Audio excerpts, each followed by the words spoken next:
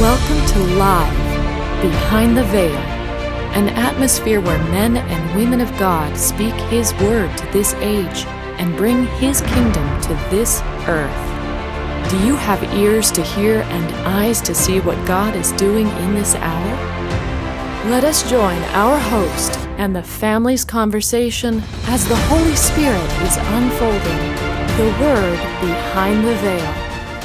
Hello, everyone. I'm Ron, your host, and today on the podcast, we'd like to address some pretty important questions about the children that are in our lives and all around us. One question is, how, by the Holy Spirit, can we draw and impart a hunger for the Lord and for the Scriptures? How can we lay this foundation in these children so that they can find their own walk with God? I taught school, 4th and 5th grade, and boy, are 4th and 5th graders smart. Mm-hmm. And they are aware. They're aware of the things around them. They're aware of fashion. They're aware of a lot of things, way to talk. They're very much aware of their family, where they fit in the family. They're very aware. This has been a number of years ago that I taught 4th and 5th grade. One of the things that I did as a teacher, I wanted to introduce them to new things. I wanted to introduce them to a world that was full of fun and it was interesting. So I took them to a very boring place called the library. But I taught them how to use it. Yeah. I taught them how to do research. I taught them how to find a book about elephants.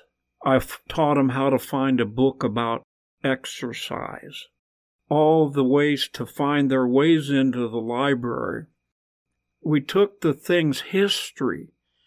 What happened to the children during this time? What did they do? I tried to bring it into where it was alive to them. I don't know how successful I was, or I didn't know for many years. The kids, we had a great time. We had a wonderful time. Located in D.C., we went downtown to the museums. I'd love to take the kids out all the time, and we did fun stuff. We cooked. We made things. We all hated to go home, including me. The other teachers, they were on my case. Aren't you done yet? Don't you know it's 3 o'clock? And I'd purposely say, oh, it's 3, good. We're going to go out and do this. We'll be back in at 4. And the janitor would be where they were waiting for lockup. So we had a lot of freedom. But it was here about 2 or 3 years ago on Father's Day. One of my students was my oldest daughter. And so she got on Facebook and wished me Happy Father's Day. And then all of a sudden, it started coming. Happy Father's Day. I think every one of the kids wished me on a Happy Father's Day. And one of the girls who has had a difficult life, she wasn't a difficult student to me, but she said, you know, he was a father to all of us. And it took that length of time for me to know that I was a success. Now that story's not about me. That story's about what those kids received when somebody took time to love them. And the fact that they received it, remembered it, and it was a part of their lives. I bless every parent, every aunt, every uncle, every teacher, those people who come in contact with children. Yeah. That's a story about what you can do, what is available through the anointing of the Holy Spirit that you can draw, not on your behalf, but on behalf of these kids. You know, I had a situation when I was in one particular location. I noticed that the pastor at the time, you can tell he did a lot of research and a little study on this particular topic he was talking about. Honestly, he went from Zechariah to Jude, went to Joshua, went to Matthew, went to Genesis, and he was going back and forth and through the scriptures like boom, boom, one right after the other. And I watched these young kids with their Bible trying to open the Bible and find out where he was going and how to keep up with him. And I watched the frustration on them because they did not know the scriptures. There are different churches who have what they call Bible drills. Have you heard of those? Someone gives the scripture and the first one to find it, stands up and reads it. I thought about that and I thought, these young people just simply need to know about the structure even of the Bible. Some people didn't think that was so necessary, but I talked with the pastor and I talked with other people of authority at the time, and I was given a green light. And I took those kids and I held up the Bible, a nice thick Bible, like the Emphasized Bible. It's about 2.5 inches thick. I held that up and I said, how many want to read this book today? Not one kid raised their hand. And I said, okay, if you had to read, and I took a little pamphlet, had about 6 pages in it. And I says, how many would like to read this instead? Every kid raised their hand. And I go, do you understand that this big, thick book has a whole bunch of these little ones in there? It's not this big, thick thing that you can't comprehend. It actually is a lot of little stories. And I went through and I broke it down for them. And then I showed them how to divide the Bible, not in a divisive way, but in a way where essentially if you hold from Genesis to Revelation and open up in the middle, you come to Psalms. You'll always come to Psalms. I broke it down to where they could break it into the 16ths. And it was so exciting. We started reading through some of the scriptures, and then one of the kids would go, hey, this is one of the songs we sing. And I go, yeah, they all come from here somewhere. We could find them if you want. And then this one little kid, we called him Nehemiah. His name was Nehemiah. Wonderful, wonderful little guy. Hungry as all get out. And he goes, I know my name is in there somewhere. Where's my name? How can I find me in the Bible? I said, well, here we go. You remember how we went back into Psalms? Pretty soon you got Ezra, Nehemiah. And I showed him, and he was so excited about that. Never read it before, never found it. And I said, maybe you ought to read it. You could find out who you are just by reading this book. Just little things like that.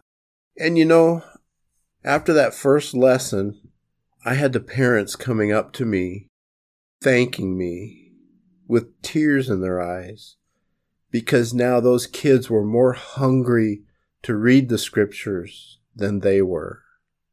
How much they cared and loved for the scriptures now because they had someone sharing them that loved the scriptures. And you show them how to find things, and it's like in the next service, they kept up with them, and that made them feel so good.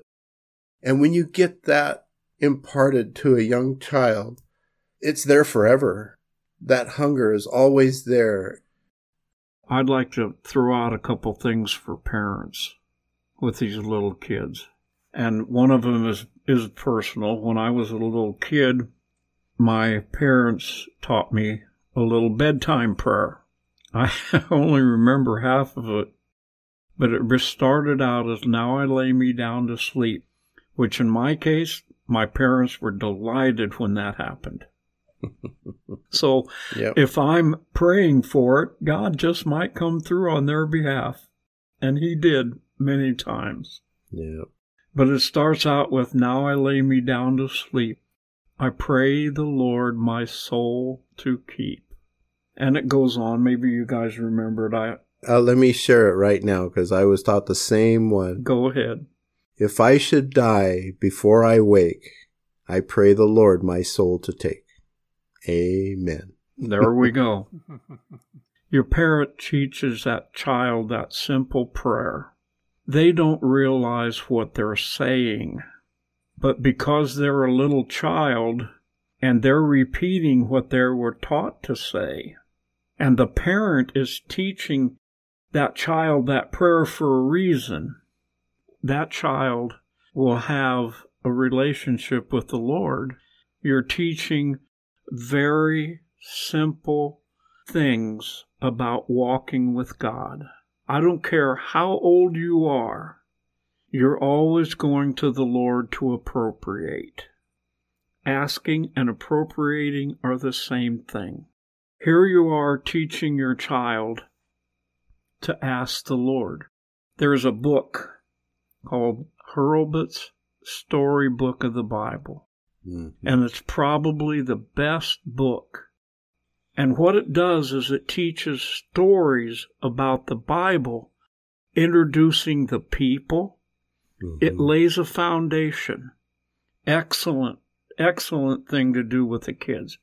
And you'll notice that pretty soon the kids are talking about, come on, let's play David and Goliath. If you start them out in a place where heroes are somewhere else than on TV, they're going to learn and enjoy that. Say you want your child to make the bed. The first step is teach them how to make the bed. Don't assume they know how to make a bed just because you tell them to. Make it with them and make it fun, but show them how to do it, and then rip it apart and throw the sheet or the pillowcase over their head. Make it a big game. Make it fun, and they will remember that having fun with you, and they will want to do it that much more because that relationship that was created is everything. And they know now what you expect, and they want to do it because it was so fun in learning how to do it. When the son is old enough, teach him how you want the lawn mowed. Don't just tell him, go mow the lawn. Everything everybody knows they've been taught. And if you don't teach them, they're going to figure it out their own way, and it will not be what you want. You know that scripture that says, spare the rod, spoil the child. That rod has multiple purposes behind it. The original rods are 18 feet tall, and they use them as a guideline on how to keep a building straight. You give them guidelines, they'll know what to follow. You don't give them guidelines, they're all over the place. Take that child, Dad's not feeling well and he's tired. Grab the child, hand him a blanket, and say, let's go cover Dad up. Let's go bless him. Dad's not feeling well. Big brother's not feeling well. Let's go pray for her. Include them in your walk with God. I was sick. I had the flu, and my son was sitting at the foot of the couch. I woke up and I said, man, sorry, buddy, I just don't feel well. I can't focus on you and give you, anything. I can't do anything. And he goes, Dad, it's enough for me just to be here with you. And that just floored me. I didn't have to do anything. I didn't have to say nothing. I didn't have to, put out any extra effort. He just loved the fact that he could sit there with his dad, and that was enough for him. Experiencing the impartation of God's Word through His family is life. Has this time in His presence blessed you? Then please subscribe to our podcast at livebehindtheveil.com. If you would like to contact the family with questions or topics that you would like discussed, you can email them to livingepistles@livebehindtheveil.com. Stay connected, tuned in, and grow with the family as the Lord unveils His Word to us live behind the veil.